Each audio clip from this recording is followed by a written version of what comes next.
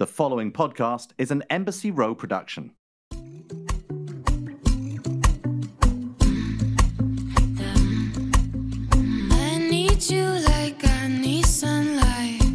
Welcome to today's episode of The Bright Side. My guest today is co-founder of the brand Madhappy, Payman Rath. Thank you for being here. Thank you for having me. I wanted to have you on specifically because I'm a fan of the brand. I actually live just off of Melrose Place, so I happened into one of your pop-ups probably, I want to say a year ago. That was like the pop-up that never really went away, right? Yeah, exactly. And the theme of your brand is optimism, which is also the theme of this podcast. And one of my favorite things about your brand is how there's a focus on mental health. And I think that, mental health has always been such a taboo topic. And I think what Madhappy is doing is making mental health a cool thing to talk about and something that people can feel more open discussing.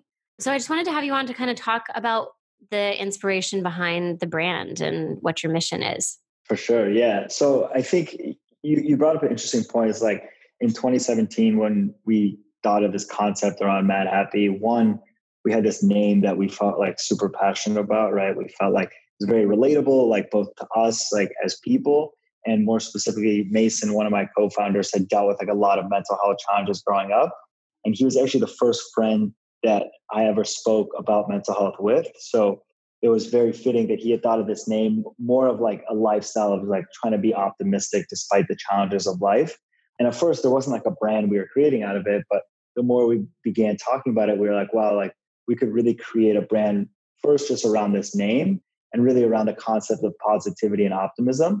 And so we launched quite simply in April of 2017 with a couple of hoodies, a couple of t-shirts, a couple of hats. And the concept was really like, we grew up in LA where there's all these quote unquote streetwear brands, and like they're very like negative messaging, bad atmosphere in the stores, like not really positively like focused in any way, and don't have like a larger mission. But we're like, why can't we try to take some of like the cool elements that we enjoyed from that culture, whether it was like the exciting product selling out, the collaborations, and like make it a more like inclusive brand where like people feel good about walking in the store, people feel good about wearing the clothes, and create a community around that. And a little bit after we launched, we started doing more stuff in the mental health space. And we were like, wow, like, first of all, it seems like the people in our core audience, like ourselves even, like we're looking for somewhere to like talk about mental health, but there were no places to do that. There had been no brands that really like stood for that or were trying to make that a real part of their mission. And so for us, it was like kind of a perfect storm in a way where we were like, wow, like we could be the brand that like has mental health as our mission. And it already made sense with like everything else that we're doing as a brand in our product, in our pop-ups, in our content. So that's really how it came to be. Yeah, because, you made me think about how right now there are so many artists, especially musicians, who are creating music where there's this theme of sadness. And sadness has almost become a trend among artists, right? Like you have all these musicians who are specifically kind of reaching out to this audience of kids who are depressed or have, some sort of negative emotion or experiences going on in their lives. And I think that they're able to connect with those people because they can relate. But I think the messaging overall is a little more on the negative side. Yeah, definitely. Being depressed is cool, but in kind of a darker way. And so I feel like what you guys are doing is pretty much the opposite of that. Yeah, I mean, I think you bring up a good point. It's like for us, like we always try to lead with positivity, lead with optimism. And that by no way means that we can't touch on like the range of emotions that like anyone feels.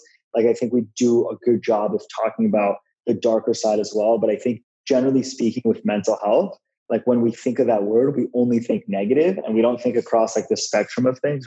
There's positive mental health, there's negative aspects. And then most of the time we're somewhere in the middle. So for us at Madhappy, it's like about talking about that full range of emotions. And like that makes mental health more easy to talk about, right? Like if you're not only focused on like the negative stuff, then you're able to talk about mental health in a more daily manner. Just like I could tell you I'm going to the gym because I'm working on my physical health, and that's not weird. Right. It shouldn't feel weird to say like, oh, I'm going to therapy, right? But like that has like this like connotation of being negative. And so for us, like we wanted to like lead with positivity and that would get people, in the door and following us, and then be able to talk about like the full range. But really what Mad Happy is at its core is like the perspective and lifestyle of choosing like an optimistic path. And so like, that's definitely like our main message. Yeah, I actually try to talk about therapy pretty openly on this show because I think that it's something that should be normalized. And in fact, I had a guest on yesterday and we were talking about advice for people who are younger, if we could give ourselves advice growing up. And I said that I would say go to therapy sooner, because you don't need to go to therapy just because you have a problem. A therapist can just help guide your path in life. There are so many useful things. And I think you're right. It has such a negative connotation. People assume if you're going to therapy that you're going to do something really bad. But Yeah. it's not like that at all. And I think that a therapist is such a useful tool. And I love that what you guys are doing is to help normalize it, so that that's something, a resource people actually, reach out for. Yeah. And one more thing on that is like, I think like some of like the more mindfulness apps that came up over like the past 10 years, whether like Calm or Headspace or those types of things, they like were the first wave of like, oh, like you can do something to like proactively help your emotional and mental health. I think like the next wave of that is people understanding that like you don't just go to therapy like after you're dealing with something super hard, just like you don't start working out after you get injured, right? It's like about like putting these practices in place so that you can prevent these things from happening, right? Not from just treating it after the fact. I think like that's a message that we've been trying to convey and hopefully continue like getting people to like really see it that way. Yeah. How did there are three founders, right? Three co-founders? So we actually have four co-founders. Oh. So I'll give you the quick background story. So actually my brother, who's 2 years younger than me, him and Mason, another one of my co-founders that I was telling you about, they were both always super into fashion, had started a clothing brand together in high school, and they were always on like the more creative side. My brother didn't go to college, and he was doing like celebrity styling and a bunch of stuff like that. And really that was like his education. And so when Mason had thought of the name Mad Happy and we were talking about the concept together, it became pretty clear that like they would focus more on like the brand and creative side. And then myself and Josh, who we had just met at the time through a mutual friend, would focus more on like the business side. So that's the way we kind of came together. It's a little bit unique because like most companies don't have four co-founders, but I think it helped us early on because like there's so much to do, especially because we started rolling out a bunch of pop-ups that like having four people early on, like without that, it would have been impossible. Yeah, I think having opposite skill sets. I actually co-founded a company almost 6 years ago with a partner who I studied abroad in college with. And we always said that was one of our greatest strengths, was that we had exact opposite skill sets. I did a lot of the branding and, influencer relationships and that kind of thing. And she was responsible for running the day-to-day of the business and sort of overseeing all of that. And it was that was a really strong dynamic. Speaking of how quickly you guys rolled this out, you essentially, at least from my perspective, you guys went from like you just kind of appeared all of a sudden and you were massive. How did you do that? Yeah, I mean, I think like it is funny because like it did happen in a pretty fast way. Like we launched April of 2017, which is like 3 years ago, which isn't like that little bit of time. But I think in our first year, like we really set the groundwork over those first 9 months of like, we did 3 pop-ups in the first 9 months we were around just to like learn what was going on, what products were even doing well, like what people liked about the brand. But then I think from there, like we learned that like everyone was so like only focused on online, and like our differentiation was like we could bring a store to life. We could throw these like cool events, whether they're launch parties or like smaller panels on mental health.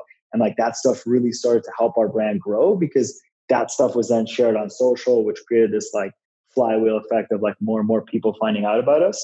And then of course, like last year is like probably like when like the most number of people heard about us, as like we did that pop-up on Melrose that we could continue to extend for a while.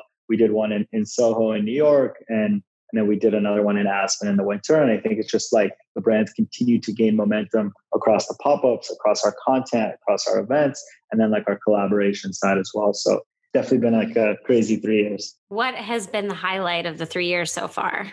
Yeah, it's a good question. I mean, I think like when we started this, it wasn't like we had this like crazy expectation of like, oh, we're going to create this like massive brand and like all these things are going to happen. I think it's been pretty cool that like we kind of got to pick our own way of doing what we wanted, right? Like we didn't follow any specific path. Like our path, like no one had ever really done that before. Like no one threw that many pop-ups that felt like real stores just after launching. Like no one was throwing like these like huge events. And so we did that and we like learned so much from it. And then we're able to like craft our message way better and felt like the brand really started to like come together over like the past year. And so I think like having that time was super important for us. And it wasn't like we raised all this money when we started. So we were very lucky that we could like have time to like really understand what we were doing on like a super small budget so that when we did get bigger budgets, we kind of had an idea of what we were doing by that point. Yeah, because you guys must just be extremely smart because everything that you've done, I feel like everything's been so on point in terms of like just the location of your pop-ups even. Obviously, I've been to the one here in Melrose. I happened to cross the one in Soho. I just happened to be staying at the hotel right next door. And I saw that you had one in Aspen. I just remember thinking every single time I've seen you guys do something, I'm like, well, that's like the smartest thing that they could possibly be doing. Who comes up with those ideas? Yeah, I think another unique part of our brand. Thank you, first of all, but I think a unique part of our brand has been like we believe our brand is like worth a lot, so we definitely like only want to put it in like great positions to succeed and position it exactly where we want. So like we were never like desperate about getting specific stores or anything. We just like let good opportunities come to us, and if it made sense, then we would do them. Like, and when it comes to location, like that's like the most important thing for us. Like I think that even on Melrose Place, like a little bit that way, a little bit the other way, we might not have done. And we got lucky that we were able to find a space that was great like that. But I think that's how we approach everything we do, like both across stores, content, partnerships, anything like that. It's just like has to really make sense and everyone has to be on board and it has to like tie back to like our larger mission as a brand. So I think that's how we've tried to approach it. Yeah, because also the aesthetic, it makes sense that you said your brother was in styling, right? Because I mean, the aesthetic of the brand is really great as well. I feel like there's not one person who you couldn't find a piece from what you guys produce like that they wouldn't like. Do you have a dream collaboration with either a celebrity or just a brand? Yeah, I don't know if I don't know if we have a dream collaboration. I mean, I think that we believe that like over time, you know, like we expect to be doing this for like many, many years and we'll get to do so many cool partnerships. I think for us, like in terms of like dream or aspirational, like we like and admire brands like Patagonia that really stood for something, you know, like it wasn't just about the product that they were selling, just like we don't think we're just about the product either. And I think like understanding that and understanding how like a brand like that was so successful at it, like gives us hope that we can try to like make a real impact in the mental health space, which is of course like super complex and like there's no like one person or a company or a group that could quote unquote like fix the whole thing. But I think we could play a large role in it. And so like that's the stuff that like we aspire to be. But we don't really think about things as like dream partnerships and stuff like that. Gotcha. Because I was actually talking with a friend about your brand recently, and she was like, I want to know if because I think we were talking about the How Are You Feeling toolkit that you guys put together.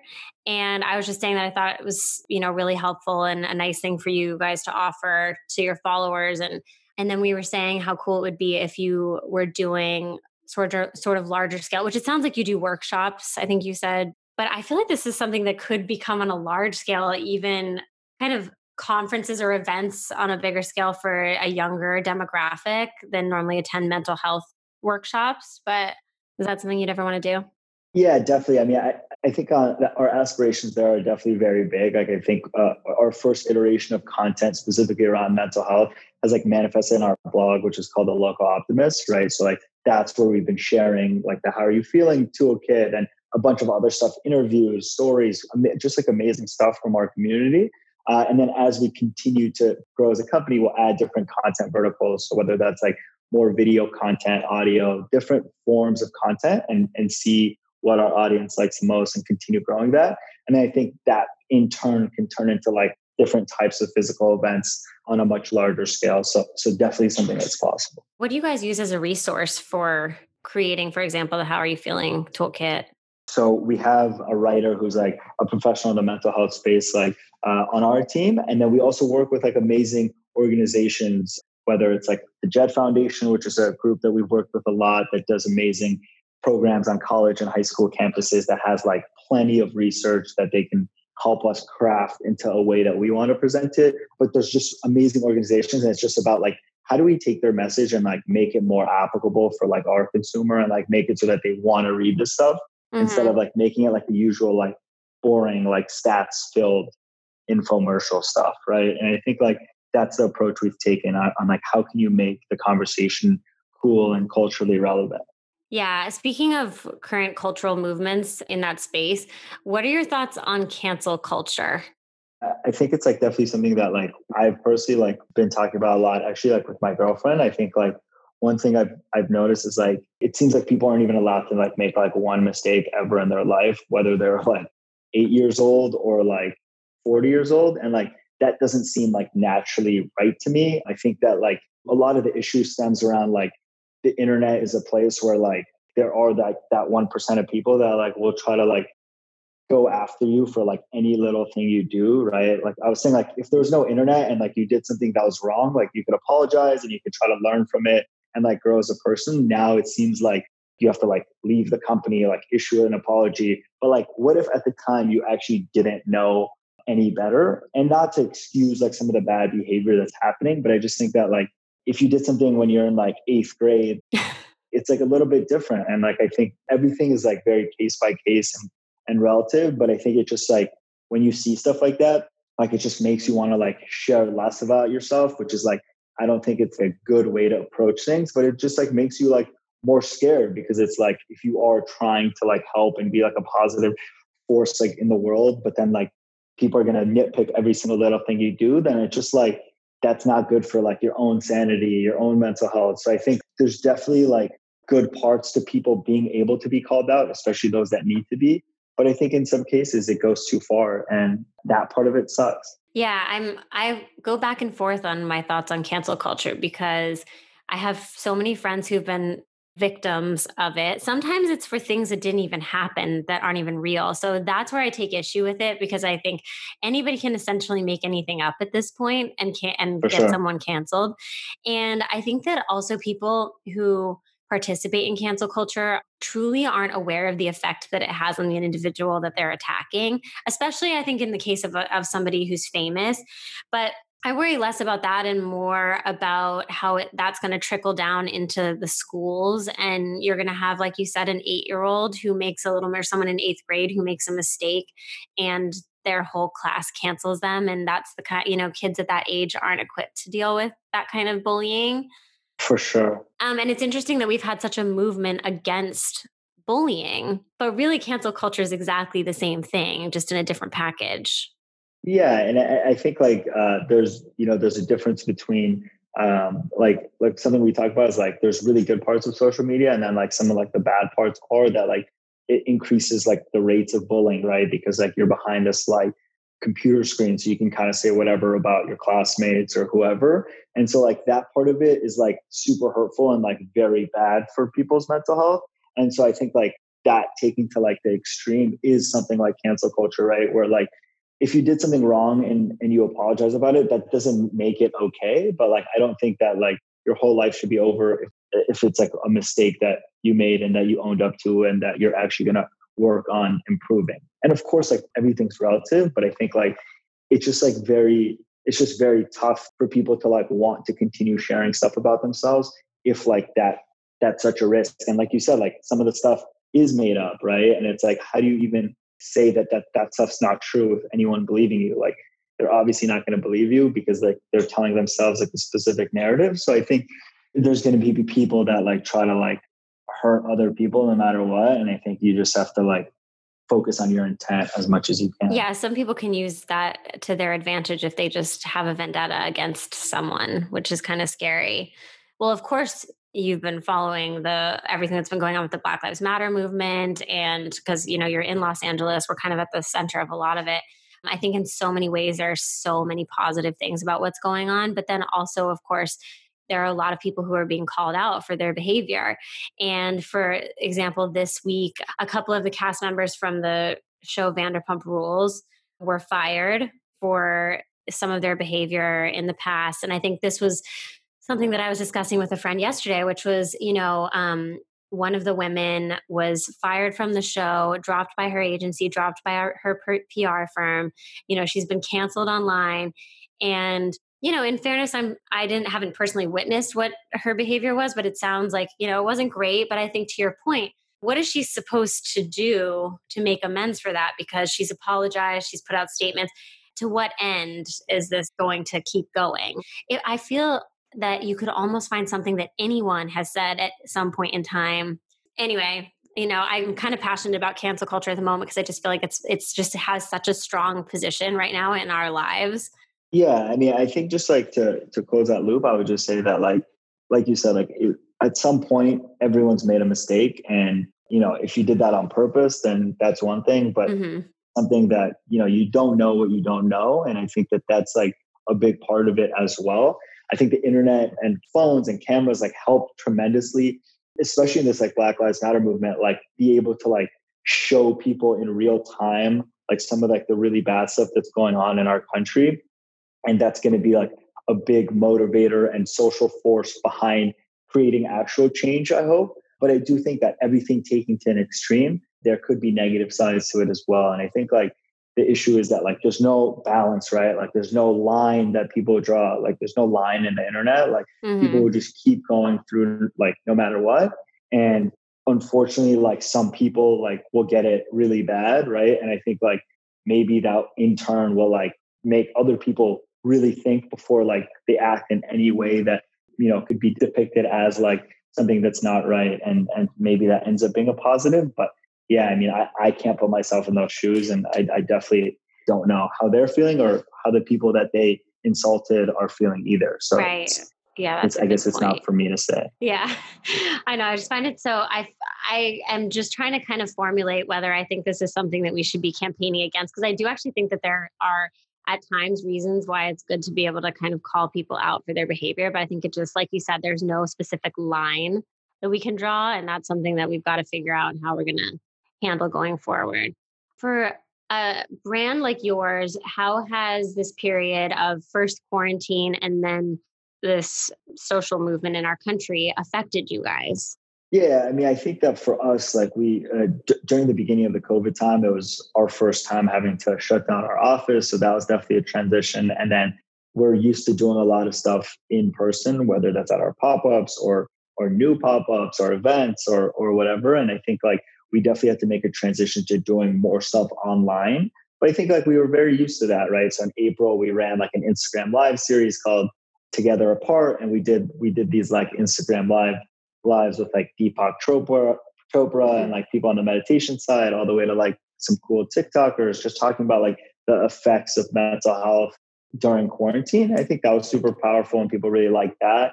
In May, we did like a big mental health campaign around a mental health daily question. And we had people answering the question from all over the world, which was awesome. And got over 100 million impressions on that campaign. So one of like the larger social campaigns around mental health ever. And so that was cool. And I think like had a bigger impact because everyone was at home and because everyone was on their phone. And then I think for us as a brand, like this Black Lives Matter movement has been super powerful for us as a company internally to like learn and see that like we can play a role in change in the world. And people do look to us to like put out a statement to show support and to continue supporting down the line. I think we've supported the Black community from the very early days of our company, and we'll continue doing that. But I think it's like, we definitely want to be like more intentional about it and be able to really like point to numbers, point to our internal team, and point to like specific things that we're doing over time. And so far we did a product release and donated proceeds. We're working on a big campaign with different Black artists that's going to be announced in a couple of weeks, and just continuing to support the community in whatever way we can as we continue to grow. Yeah, it's almost quite a responsibility that you have now that you've got this brand that everyone's looking to for guidance. Yeah. I mean, I think the thing is like, we're also all like very young. And so like we're, I just turned 26, my brother's 24. And so our team is like generally very young. So like we're very much in like the thick of it, but like we also don't have that much like experience or even life experience. So we're trying to like learn as much as we can and take it in and and try to like act accordingly. And I think like it's hopefully gonna be great in the coming years. Yeah, what a time to be growing a company and at your age too, right?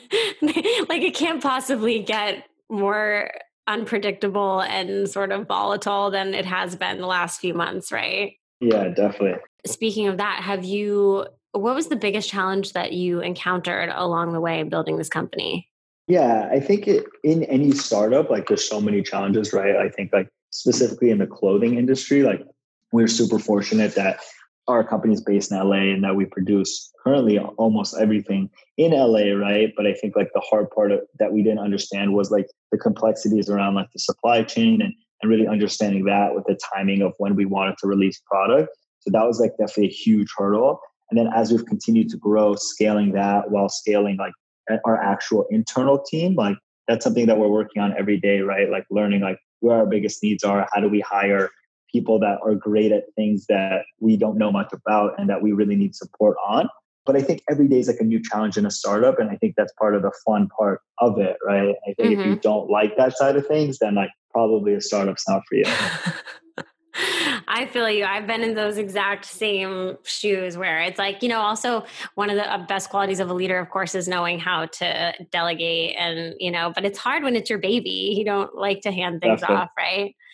Definitely. Well, where can our listeners find you guys? Obviously, madhappy.com and at madhappy on Instagram. I think Okay. a cool resource is the Local Optimist, which is localoptimist.com and at Local Optimist. I think like we've done a good job of like creating content there that's like very relevant to like our age range, but really talking about more specific stories in like the mental health space. And we're going to be continuing to add like new types of content there. It's free. It's always going to be free. It has nothing to do with if you buy stuff on our website currently. And we always want it to be that way.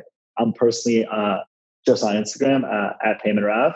But yeah, I think like we're just super excited. We think it's like super early in what we hope is like a very impactful company, both on the content side and on the product side. And so excited about the years to come. Yeah, I'm really excited for you. And I honestly just can't wait to watch because I know you had such a strong start, but I know that your company is just going to keep going. Like it's going to be really, really great. So I'm very excited for you.